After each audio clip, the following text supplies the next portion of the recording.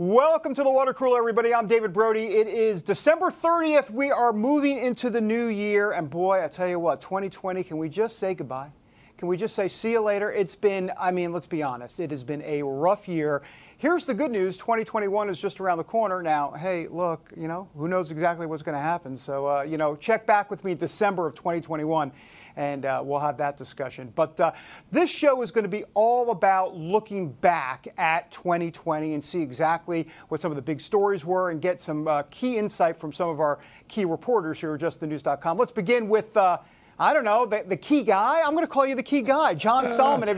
You've been called worse, I'm sure. Yes, I've been called worse, for sure. Even this morning, yes. That's right. All right, John, talk to me and take me through some of the big stories of 2020. There's so many to choose from, but you've got kind of a wheelhouse. Yeah, it's people want to have a rear view mirror in their car. This year they may take that rear view mirror down when we're done with the year, but I think there are four that stand out to me. One very personal because of my own reporting, and three that I think for different reasons have long-term global impact. So let me start with the one that people probably aren't going to talk the most about, but to me it's very important.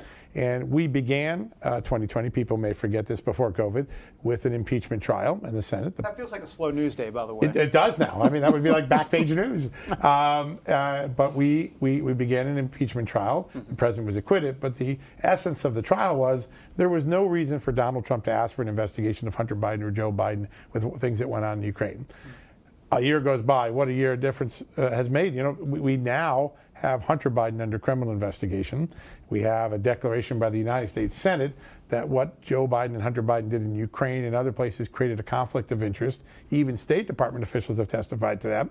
And you have a remarkable report that came out just before the election that said that the Biden family was potentially in jeopardy of blackmail, extortion, because of all the things that Hunter Biden was doing below the radar that we didn't know. So we started from there was nothing there, and the media laughing it off. And we ended with the media saying, oh my God, the guy who may be the next president, his son could be indicted for tax or other offenses. I think that boomerang defines the whole year for me personally. And of course, I did a lot of reporting on that, and it's been fascinating to watch the narrative change in the media from it's a conspiracy theory to there's some really serious stuff here we need to pay attention to. And you took a lot of slings and arrows for that, and yet you stood by every single time saying, look, the dig-in portion of justthenews.com, here it is, Just folks. read it. Yeah. Just read it. The facts were there. Yeah. Yeah. And, one of the great things about the era we live in with cancel culture and the political venom that's around town is facts will last longer than the venom. And so if you stick to the facts and you just remind people, hey, it's not about attacking Joe Biden or helping Joe Biden. It's just about understanding the facts for the story. Usually over time you prevail. And I think that's what we tried to do. Well, and the great suppression is what I'm calling it by the mainstream media on so many different stories. But the social media. I like the great suppression. The great suppression. We're living through the great suppression on social media. What they did on that Hunter Biden story, when that New York Post story at one point, where your stuff is being always flagged for, but give me a break. Yeah, no, it turned out all to be true. We had Jack Dorsey and others say after, it was a mistake after the election, big to say it after the election. It took the courage before the election to trust that those were facts and out there. And, we had people before the election, media reporters, saying this is Russian disinformation. You had the director of national intelligence saying it's not Russian disinformation. And then as soon as the election's over and Joe Biden is in the lead with the voting, what happens? All of the reporters come back and say, everything on the hard drive is legit. Let's start reporting on it. Really a remarkable event. Yeah, and let's move into another subject that I know that you want to talk about in terms of the big stories. Obviously, the election fraud, the allegations, the irregularities that are out there. And boy, talk about the great suppression. Once again, look, set aside for a moment this idea of whether or not all of this is going to prove true or not. Right. How about just go win a Pulitzer? Where's the media on all of this? Curiosity. It's just been lack of it. Yeah. It's just like, what, an election official told us this in Georgia, and we're going to call it a day, and that's the end of the story. Yeah. What is that? Well, we've seen it time and again. Early on, we saw it with the Russia collusion story. We saw it early on with Ukraine under Biden. We saw it with stories like, remember the story, middle of the summer, the Russians had bounties on American soldiers' head, and Trump ignored it, and it turns out, that wasn't really the intelligence. It was uncorroborated intelligence. The media is too often willing to stop at the first headline and not dig. And I think on election stuff, I've read over 1,000 affidavits now. 1,000 affidavits affidavits from everyday Americans who were poll observers, election workers. I still think of Jesse Jacob, the woman in Detroit. She stands in my head. She's a Democrat, worked for 32 years in the city of Detroit, probably wasn't a Trump supporter at all, and just said, listen, what I was being asked to do isn't right. We shouldn't do this in an American election. She's an Indian immigrant, by the way, from India. She loves America, and she doesn't want to see democracy corrupted. No reporters show interest in that. I think election integrity is going to carry into 2021, no matter how Trump v. Biden ultimately ends up. I think the questions of should we be jettisoning election observers, should we have ballot box stuffing, should we have correction of ballots by people without contacting the voter, all those questions are going to continue in 2021. So hopefully we get 2022 election ballots a little bit better than this last time. For sure. What else is sticking out to you in this year, John? There's one big obvious one, COVID, and we'll come back to that at the end because I think it defines the year. But I'm going to pick one that most reporters may not talk about in their year-end list. But I think from when you look at global history, may have some of the biggest impact coming out of 2020.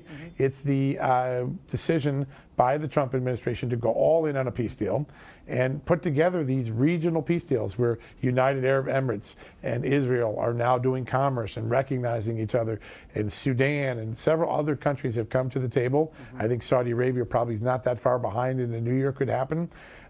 These deals were short-term headlines. They have long-term consequences in the most volatile region in the world. And I think a lot of people aren't paying attention to it, but it's the big story one of the big stories to come out of 2020. You wonder how many, what Donald Trump's legacy will be, and of course historians will write that in future generations. That's right. But I think for sure, other than obviously judges, the Supreme Court, but the Mideast peace accords, huge they are, deal. and they didn't get a lot of attention. They kind of fell in the middle of the election craziness, but their import to the region. When you talk to people in the region, Israelis and Palestinians and Arabs and the Gulf states, this is the most exciting thing they've seen happen in a long time. And the difference in the story is that we always were shooting for this global deal. Everybody had to come to the table at once. It would solve all the problems. And, really great efforts by Bill Clinton with Arafat and others. They happened, but they never resulted in anything. And so Trump went small, the opposite of Donald Trump. You think he goes for a big deal. He did a series of small regional deals. And it moved the whole region forward. And once the dam broke, once the ice broke and people started talking to each other, one country comes in, another country comes in. I think that continues even if Joe Biden is president after January 20th. I remember going to Riyadh, Saudi Arabia on his first trip. I was there with him. No kidding. Yeah, well, and it was his first overseas trip. Right. And the full circle of Saudi Arabia at the beginning, the peace deal with the Middle East there, countries at the end. And fascinating. Maybe come back at the end to finish with that one. We'll see. Yeah, that would be good. A lot of people are talking about. Let's see if it happens. That's interesting. All right, so COVID. Let's talk about that. How can we not? Yeah, no, listen, it defined the year. It defined the American experience. It defined the election. It defined our economy. But I think the greatest struggle that we will come out of this, and I was reminded of this with a Just the News poll the other day, a large majority of Americans fear that the restrictions that were placed on us during COVID to stop the spread of the virus will continue on after the pandemic is gone. So at the end of the day, when I step back beyond the economic ruin, the personal sacrifices, the personal losses that families and people suffered, which are enormous, this struggle between America, the free, the liberty, the give me death or give me freedom, give me death, give me liberty, give me death, that battle is going to play out into 2021. And I think people will look at things that a Biden administration or a Gavin Newsom administration or others are going to try to impose and say, we're tired of this restrictions, we want freedom. I think that even when the pandemic's under control, and it will eventually get under control, I think that struggle between freedom, religious freedom, personal freedom, and the government, long arm reach of government is going to play out in a big way. This left such a scar, very much like 9/11 did. We never felt the same safe. I think this tension between liberty and the state's powers is going to play out in ways big and small all throughout 2021, and I think for the whole decade. Well, and it's put a real important eye from a public standpoint on the Constitution. Absolutely. And this tug of war, if you will, between protecting public health and protecting our civil liberties, and at the same time, even with the election, what's happening? We're talking about insurrection acts, and we're talking about Article 2, Section 1, Clause Clause It's II. hard to imagine, it's just right? fascinating that the Constitution really has been. It came back in vogue, and I remember it was late on Thanksgiving night, so about a month and a half ago. Yeah. I was all of a sudden I saw the Supreme Court ruling pop up, and when you look at the ruling that they made in the New York case against Governor Cuomo, saying, hey, you can't restrict religious freedom just because there's a pandemic, this idea that the Constitution can't be set aside, even in the most dreadful of times, I think that echoes with me. I read that ruling. I think it was Gorsuch in his concurring opinion, basically saying the great thing about America, even when we're under stress, we don't abandon our Constitution. And I think this whole pandemic has brought the Constitution to the forefront of a lot of people. We're talking about it. Hopefully we continue to honor it. Yeah, I just wonder where this is going, because you're right. I think the danger is, for example, with the vaccines, we're going to be talking about mandates. Yeah. How do you mandate? Who mandates? In what environments do you mandate? Card? Is your vaccine your Hester Prynne card? We don't know. There's a lot of different things about it. I'll tell you one story I'm going to be watching, because it will be the ultimate sign of how much this story may have boomerang. There is a nascent recall effort against Gavin Newsom in California. It's really driven by his conduct in the COVID, his restrictions, his going out to a party and doing things he was prohibiting other people to do, the hypocrisy angle. If that were to succeed in the most liberal state in America, California, it may send a shockwave through America that, hey, we do want to be safe, but we're not willing to sacrifice all our freedoms. I'm going to watch that story in 2021. Yeah, because my understanding is that petition drive is really growing. They've got quite a few signatures, and I know they have a March over deadline. 1 million. I had Shannon Grove, the Republican Senate leader, on our show just a week or so ago. Yeah. They're up over 1 million, and they still have 3 months to go. They only need 1.6 million. They could make it. Be the second governor in the history of California, Gray Davis being the first to be recalled. John Solomon, great to see you, sir. Great to be with you, David. Thanks. And congratulations on your show. The fifth, I was going to pick the fifth thing, the start of your show. Oh, please. That's the big thing in 2020. All right. Can we we're going to move that right to first. Yeah, let's rewind that, put it on top of the show. Forget COVID and all that. Constitution. Exactly. That's exactly right. Thanks, John. Thanks, David. All right. When we come back, Carrie Sheffield with her thoughts about 2020 and the big stories that she saw this year. We're back in a moment. Getting the smile and confidence you've been dreaming about, all from the comfort of your home, isn't a total mystery with Byte clear aligners. Just don't be surprised if all your friends start asking, "What's your secret?" Begin by ordering your at-home impression kit today for only $14.95. Byte clear aligners are doctor-directed and delivered to your door. Treatment costs thousands less than braces, plus they offer flexible financing, accept eligible insurance, and you can pay with your HSA FSA. Get 80% off your impression kit when you use code WONDERY at Byte.com. That's BYTE.com. Start your confidence journey today with Byte. Welcome back to the Water Cooler, everybody. It is our holiday, New Year's Eve, New Year's Day, all of that. It's the holiday special. I don't know what I'm trying to say. It's an extravaganza. We had John Solomon on earlier talking about his big stories of the year, and the show would be just absent of a lot of good content if we didn't bring on our next guest. That's right, she's a guest, but she's the anchor of Just the News AM. So how does she pull that off? Being an anchor and a guest at the same time. Carrie Sheffield joining us now here on the big holiday show. Carrie, good to see you. Hey, good to see you. It's all about cloning, don't you know? It is about cloning, which is another segment. I'm sure it ought to be a segment on your show. All right, so give us some of your top stories. There's so many stories that people are talking about overall. We know the list of big stories in 2020, but some of the interviews you've done have been really, really not just trend-setting, but important stories, especially as it relates to Hong Kong and a dissident there you spoke to, not too happy with the Vatican and the Catholic Church. Absolutely. So Jimmy Lai is a billionaire. He founded a media company that went viral in Hong Kong. He's been very successful, but he's gotten the notice of the Chinese government, and the Chinese government has tried to repress him. And he's a devout Catholic, and Jimmy Lai was upset with the Catholic Church because he says basically they're making a deal with the devil. He says that it's basically the opposite of John Paul II, who really fought against communism and fought against what was happening with the Soviets in Russia. And so he takes the Pope to task, and he says, quit signing these deals, because he says, you think you're going to be able to have more access as the Catholic Church in China. However, what you're doing is just ceding control to the Communist Party, which has no respect for human life, which has no respect for the unborn. And so he really was calling them out. I was able to get an interview with him from Hong Kong. It's on the other side of the world, and so I had to do it late at night in order to get him early in the morning where he is. I was also able to ask President Trump about the status of Jimmy Lai, because Jimmy Lai this year has been in and out of prison. He's been arrested for helping the pro-democracy activists in Hong Kong. This was one of the big stories, that the Chinese government, according to these Hong Kong dissidents, has been encroaching. There was a treaty that the British put in place when they left that said that the control would be in place, freedom, self-autonomy for the people of Hong Kong until 2050. They're saying that they're breaking this. And so he's been arrested. I was able to talk to President Trump about this, and he said that he thinks that he's a brave man. He said that Jimmy Lai is a brave man, and Jimmy Lai returned the favor, and he said, I think that President Trump has been much more effective in pushing back against what's happening with the freedom fighters in Hong Kong than Biden will be. He's very worried about this, and he's anxious about this. Yeah. And so we'll see what happens, but this was a big story for us here at Just the News. Well, one of the things I love about Just the News AM and your show is that you take a deep dive on issues that are not only important to Americans, but that aren't as covered as much in mainstream media circles. And it makes me think of something along the lines of when you interviewed that NASA administrator on your show about all of the exploration going on in space and what's going to come of that. As a matter of fact, Just the News headline saying NASA chief says space abounds in security threats and technological promise. Tell us about that, Carrie, because that was a pretty good interview.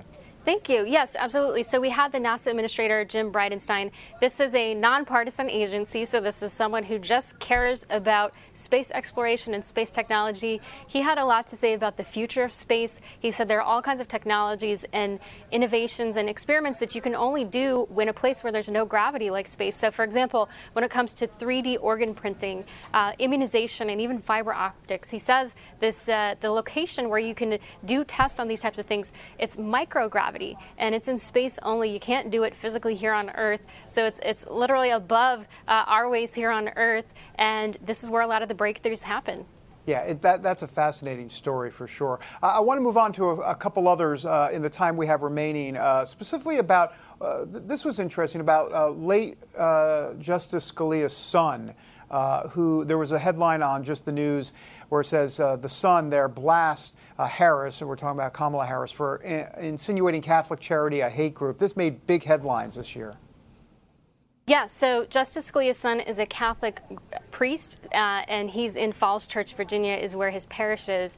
And he gave a sermon in November, and he said this was looking in light of the fact that it looks like we've got a Biden administration coming in. And he basically positioned what he sees as the potential threats to religious liberty in the future Biden administration. He actually specifically mentioned Harris by name, Kamala Harris, the vice president-elect, for what she said during a judicial hearing of a nominee. This judicial nominee and now judge is a member of the Knights of Columbus, which is a Catholic men's charity group, and she insinuated that it's a hate group.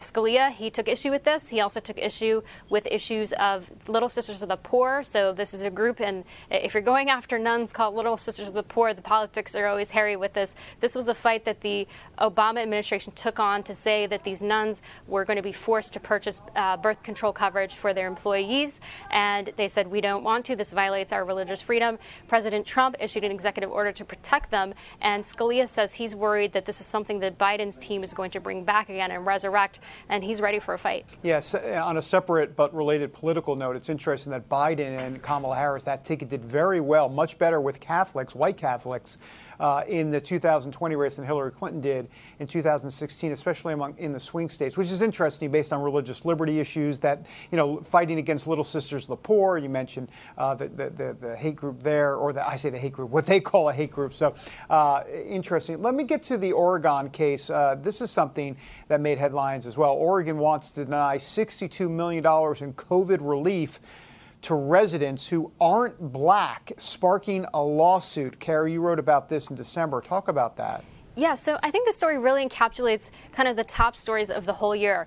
COVID and also race relations. So with the death of George Floyd, we saw riots, we saw protests all over the country. A lot of people say this was part of what spurred a lot of the activism that led to the mail-in ballot revolution, and then also the COVID issue. So the COVID shutdowns, the state of Oregon is arguing, has disproportionately hit people of color, specifically black people. And there's been a lawsuit about this fund from a Latina woman who has a restaurant, and she was trying to tap into this fund because she said, my business was just as affected as a black resident's business would have because of the government shutdowns. However, her application was denied, and they said that she can't get any government money, this is stimulus money, because she is not black. And so this is in the courts now. We're going to keep following it.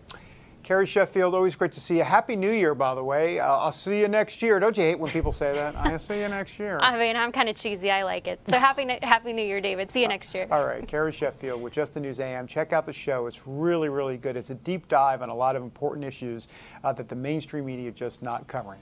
All right, when we come back, I sat down with President Trump this year. So we'll look back at that interview. It's about a 25-minute interview in the Rose Garden on camera. Wow, what do you know? We'll play some of that when we come back.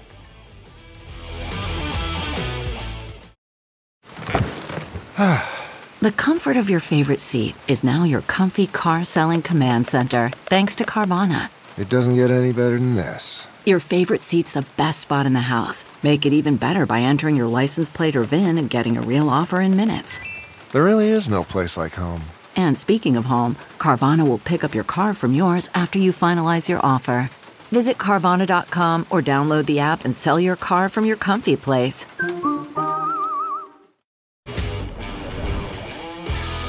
Welcome back to the water cooler, everybody. We move along in this holiday extravaganza of a show, and we want to talk about President Trump and the interview that I did with the president earlier this year. We're kind of looking back. It was a hot day that day. I got to tell you, it was like 93 degrees. It was humid.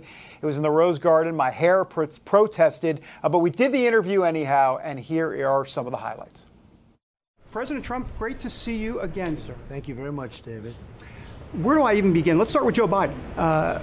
If Joe Biden gets elected president of the United States, what does that mean for America exactly? Well, I can tell you what it means for your religion. It means choice. It means that you're going to put a radical lefty on the court, and that's going to be the end of pro-life. It won't even have a chance. So that's what it means. Nobody's been more pro, as you know, you've heard it many times. I think you might have said it yourself, but nobody has been more pro-life as president than I have. I even went to the recent, they had a fantastic thing 3 blocks away in the park, and I went to it, and I'm the first president that ever went to it. A celebration of the victories that the we've March all for had. Life, yeah. Between Mexico City, you know what Mexico City is very well, but a lot of your viewers might not, but nobody since Ronald Reagan, and even he was light. His was Mexico City light. Mine is Mexico City strong. You know, if Biden gets in, he's not going to do, because Joe is shot. Somebody, whoever's going to be running the party, is going to put radical left judges on the Supreme Court and all over the court system. And everything we do, I think I'll have close to 300 judges by the time I finish my first term. Hopefully a lot more than that, but it's a record number. And we have pro-life, these are pro-life judges. So, and you look at the Supreme Court, they're pro-life. So we'll see what happens. We will, I think we're going to win. I think we're going to win maybe big, because we've done a job like nobody else. You know, we were sailing, and then we got hit with the Chinese virus. But we were sailing. We were so far up, and we were doing very well. And then all of a sudden, it was an artificial situation that happened to us, and we had to turn it off. We had to turn off the economy. We did the right thing. We saved millions of lives, and now we're turning it back on, and we're doing record business. We're doing record jobs. As you know, were announced last week. We have record retail sales was announced last week. And I think it's going to be a V-shape. A lot of people disagreed with me. Now they're all agreeing with me. But we're doing well. But in terms of religion, in terms of evangelical, in terms of Christians with or without evangelical, in terms of Jewish, in terms of anything, you're going to have radical left judges appointed. And if you're in favor of pro-life, you can forget it. What do you think of what happened with Neil Gorsuch in the 6-3 decision with the LGBT civil rights? That was a shock to a lot of folks. I was surprised.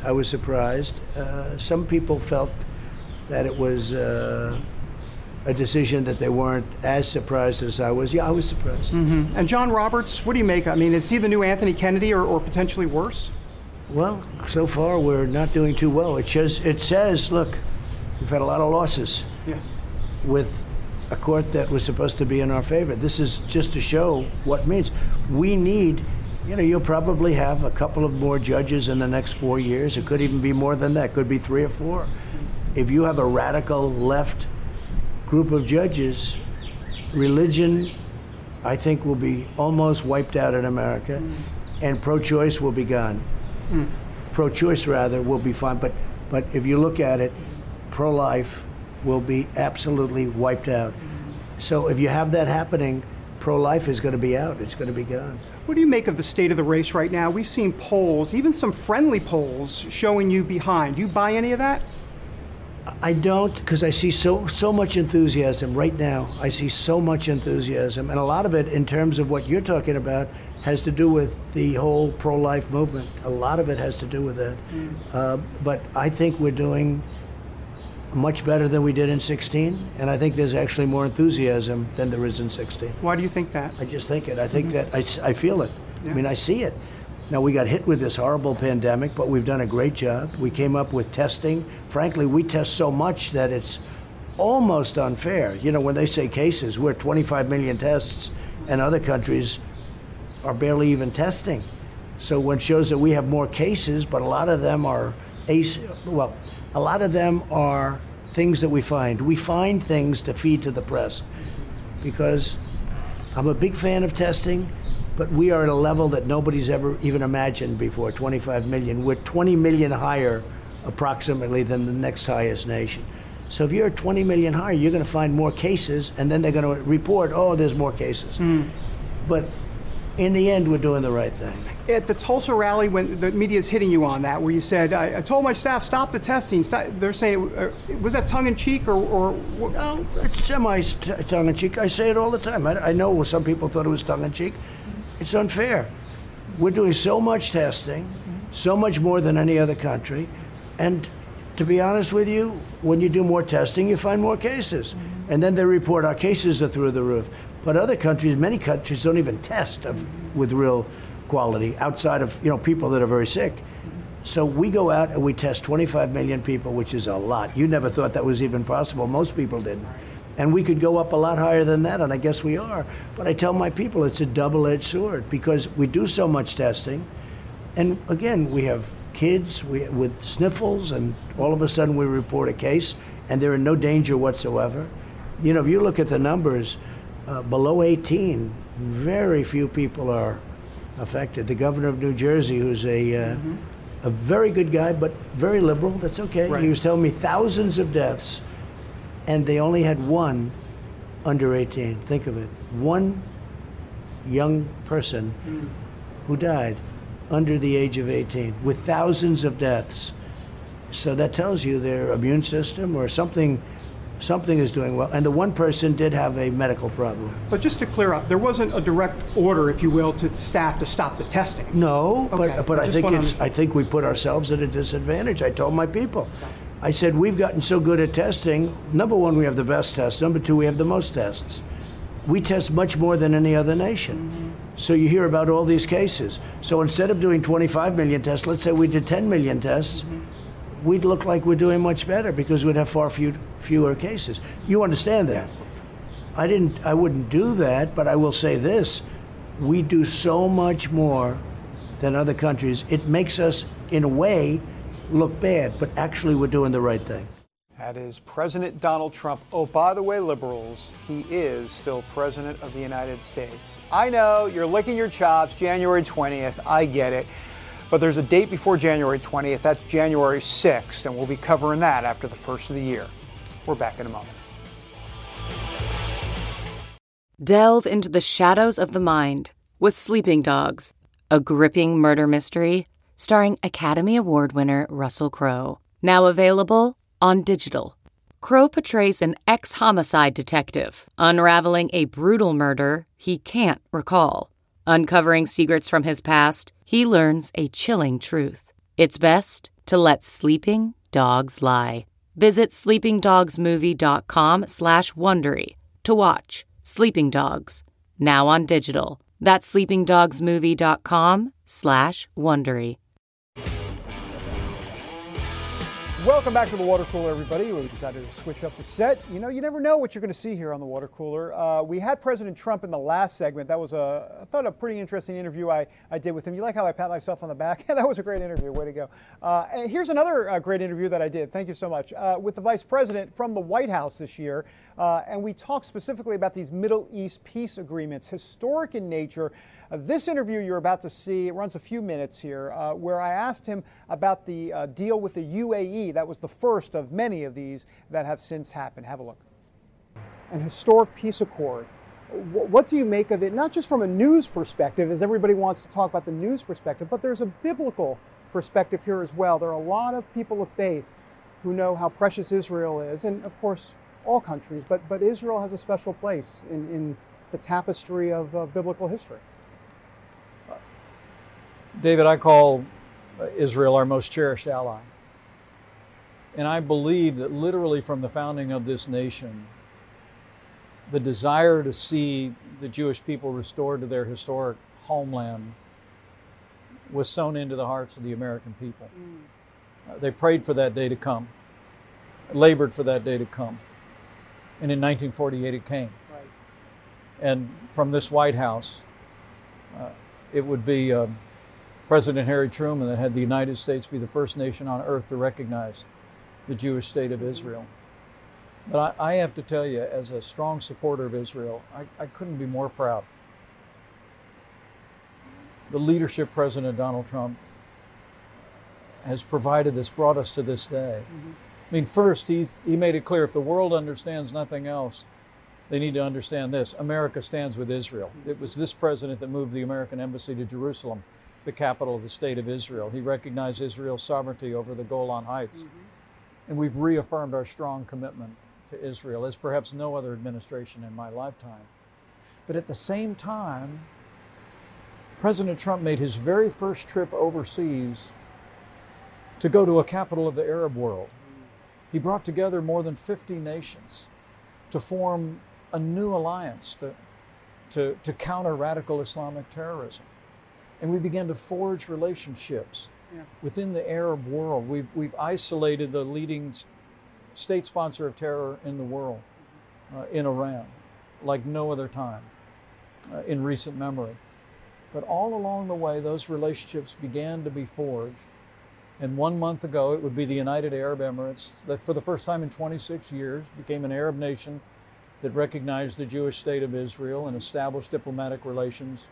And then just a few short days ago, announced on 9/11, Bahrain joined the UAE in recognizing Israel. And as the president said today, we believe more Arab nations will join us. I mean, in a very real sense, I think President Trump demonstrated that as we stand strongly with Israel, but also stand for peace, that we can see history unfold. And I truly do believe what happened today on the South Lawn of the White House is the beginning of a new era of peace for Israel, for the wider Arab world. And it's very humbling for me to be some small part of it. Mike Pence, my interview with him from earlier this year. I also did an interview with the White House Press Secretary, Kayleigh McEnany. A lot of interesting things in that interview, but one particular item stood out. She was talking about Ravi Zacharias, the famous evangelical preacher who really touched her heart. And he passed away this past year. And when I asked her about him, well, the emotions started to flow. Can I ask you a personal question about Ravi Zacharias passing away just in the last 24 hours or so? I know his teachings were so important to you, especially at Oxford. You've mentioned this. Can you tell me a little bit about what he meant to you personally and the loss for the Christian community? Yeah, it's a huge loss. You know, my dad said to me that Billy Graham was a great evangelist. And I think Ravi Zacharias is the great apologist. Yeah. I know this is tough. I know. Yeah. We don't have to cry because we're Christians, so we know he's a therapist. Yeah, I mean, we're human the last time I checked. But the tears come from what? What was it that, because it feels like Oxford and your development of your faith. Yeah, and you know, Ravi's someone that I never met. I know his team, and I know some of those who are around him. But you know, for me as a Christian, I always had the heart for Jesus Christ that I got at a very young age. I was saved when I was, you know, in my teens.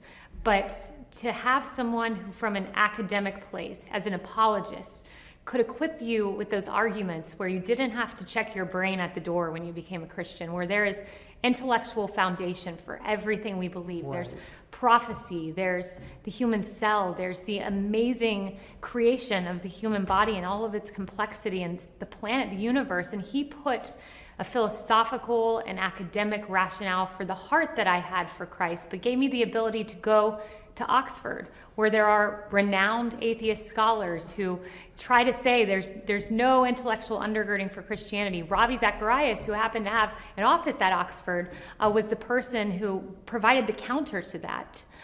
The intelligence behind why we believe what we believe. And you know, your mind can never get you fully there. It's a place only your heart can take you. But Ravi Zacharias provided those steps to put in the minds of an academic, wow, I should give the Christian faith some thought. And you know, Ravi, he means so much. As I was saying earlier, you know, Billy Graham was the great evangelist. Ravi Zacharias is the great apologist. And you know, I think the words that were at the very bottom of the announcement today of his passing are so important. He had a verse there and it said, "Because I live, you also will live." John 14:19. And they said that these 7 words changed Ravi's life 57 years ago. He was on a bed of suicide, as he described it, and it was a Bible that was handed to him, and those words in particular that set him on a 57-year path that has truly saved lives. I, on Sunday, watched a sermon knowing, you know, Ravi was in a tough spot and was no longer getting treatment. So I had my daughter on my lap, and we were watching the sermon, of Ravi, and my husband was there, my mother-in-law was there, and it was a sermon about purpose, and it was a sermon about how every human life has a purpose. You are here for a reason. Every life matters, and it's about finding that purpose. And just hearing him speak and hearing those words was so meaningful. Not often you see someone, you know, shed some tears on television, but Kayleigh McEnany with a raw emotional moment right there, really for all the world to see. So you got to give her some props for being authentic. And I tell you what, she sure is authentic, and the media can't stand her. And let's be honest, okay? The media can't stand her because she is a conservative woman who backs Donald Trump and does so with abandon. We're back in a moment.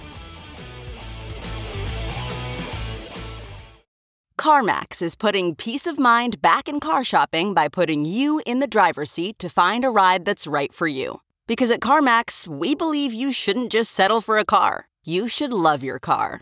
That's why every car we sell is CarMax certified quality, so you can be sure with upfront pricing that's the same for every customer. So don't settle. Find love at first drive and start shopping now at CarMax.com. CarMax, the way car buying should be. Welcome back to the water cooler, everybody. Time for, I always have to look for it, the last sip. Political correctness running amok in this country. We know that. There's nothing breaking news about that at all. But how about what's going on in San Francisco? Have you heard about this? Abraham Lincoln, the school there, the school named after Abraham Lincoln. The committee in San Francisco's United School District is recommending changing the name of the Abraham Lincoln High School because he alleges, he being the head of the committee, alleges that Lincoln didn't prove Black Lives Matter. This is what the chairman of the renaming committee and first grade teacher says, Jeremiah Jeffries. He says, Lincoln, like the presidents before him and most after, did not show through policy or rhetoric that Black lives ever mattered to them outside of human capital and as casualties of wealth building. Folks, so let me get this straight. Abraham Lincoln doesn't care about Black lives. So I have a few issues with that. I'm starting with, I don't know, kind of like the Emancipation Proclamation. But listen, I don't want to be the one to comment on this. I mean, I think Abraham Lincoln should comment on this. And so we have Abe with us in studio. Abe, what's the sense there?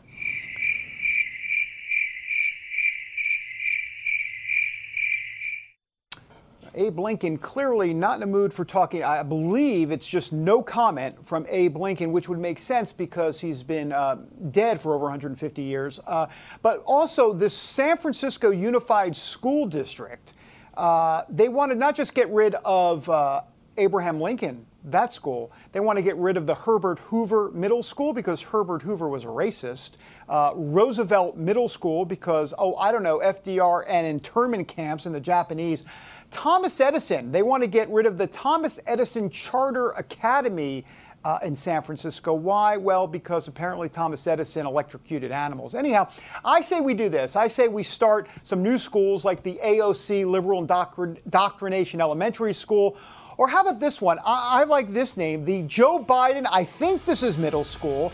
I think that's a good one. And of course, what about the George Washington Bridge? We got to get rid of that, George Washington. So we'll just call it the steel structure that connects New York to New Jersey.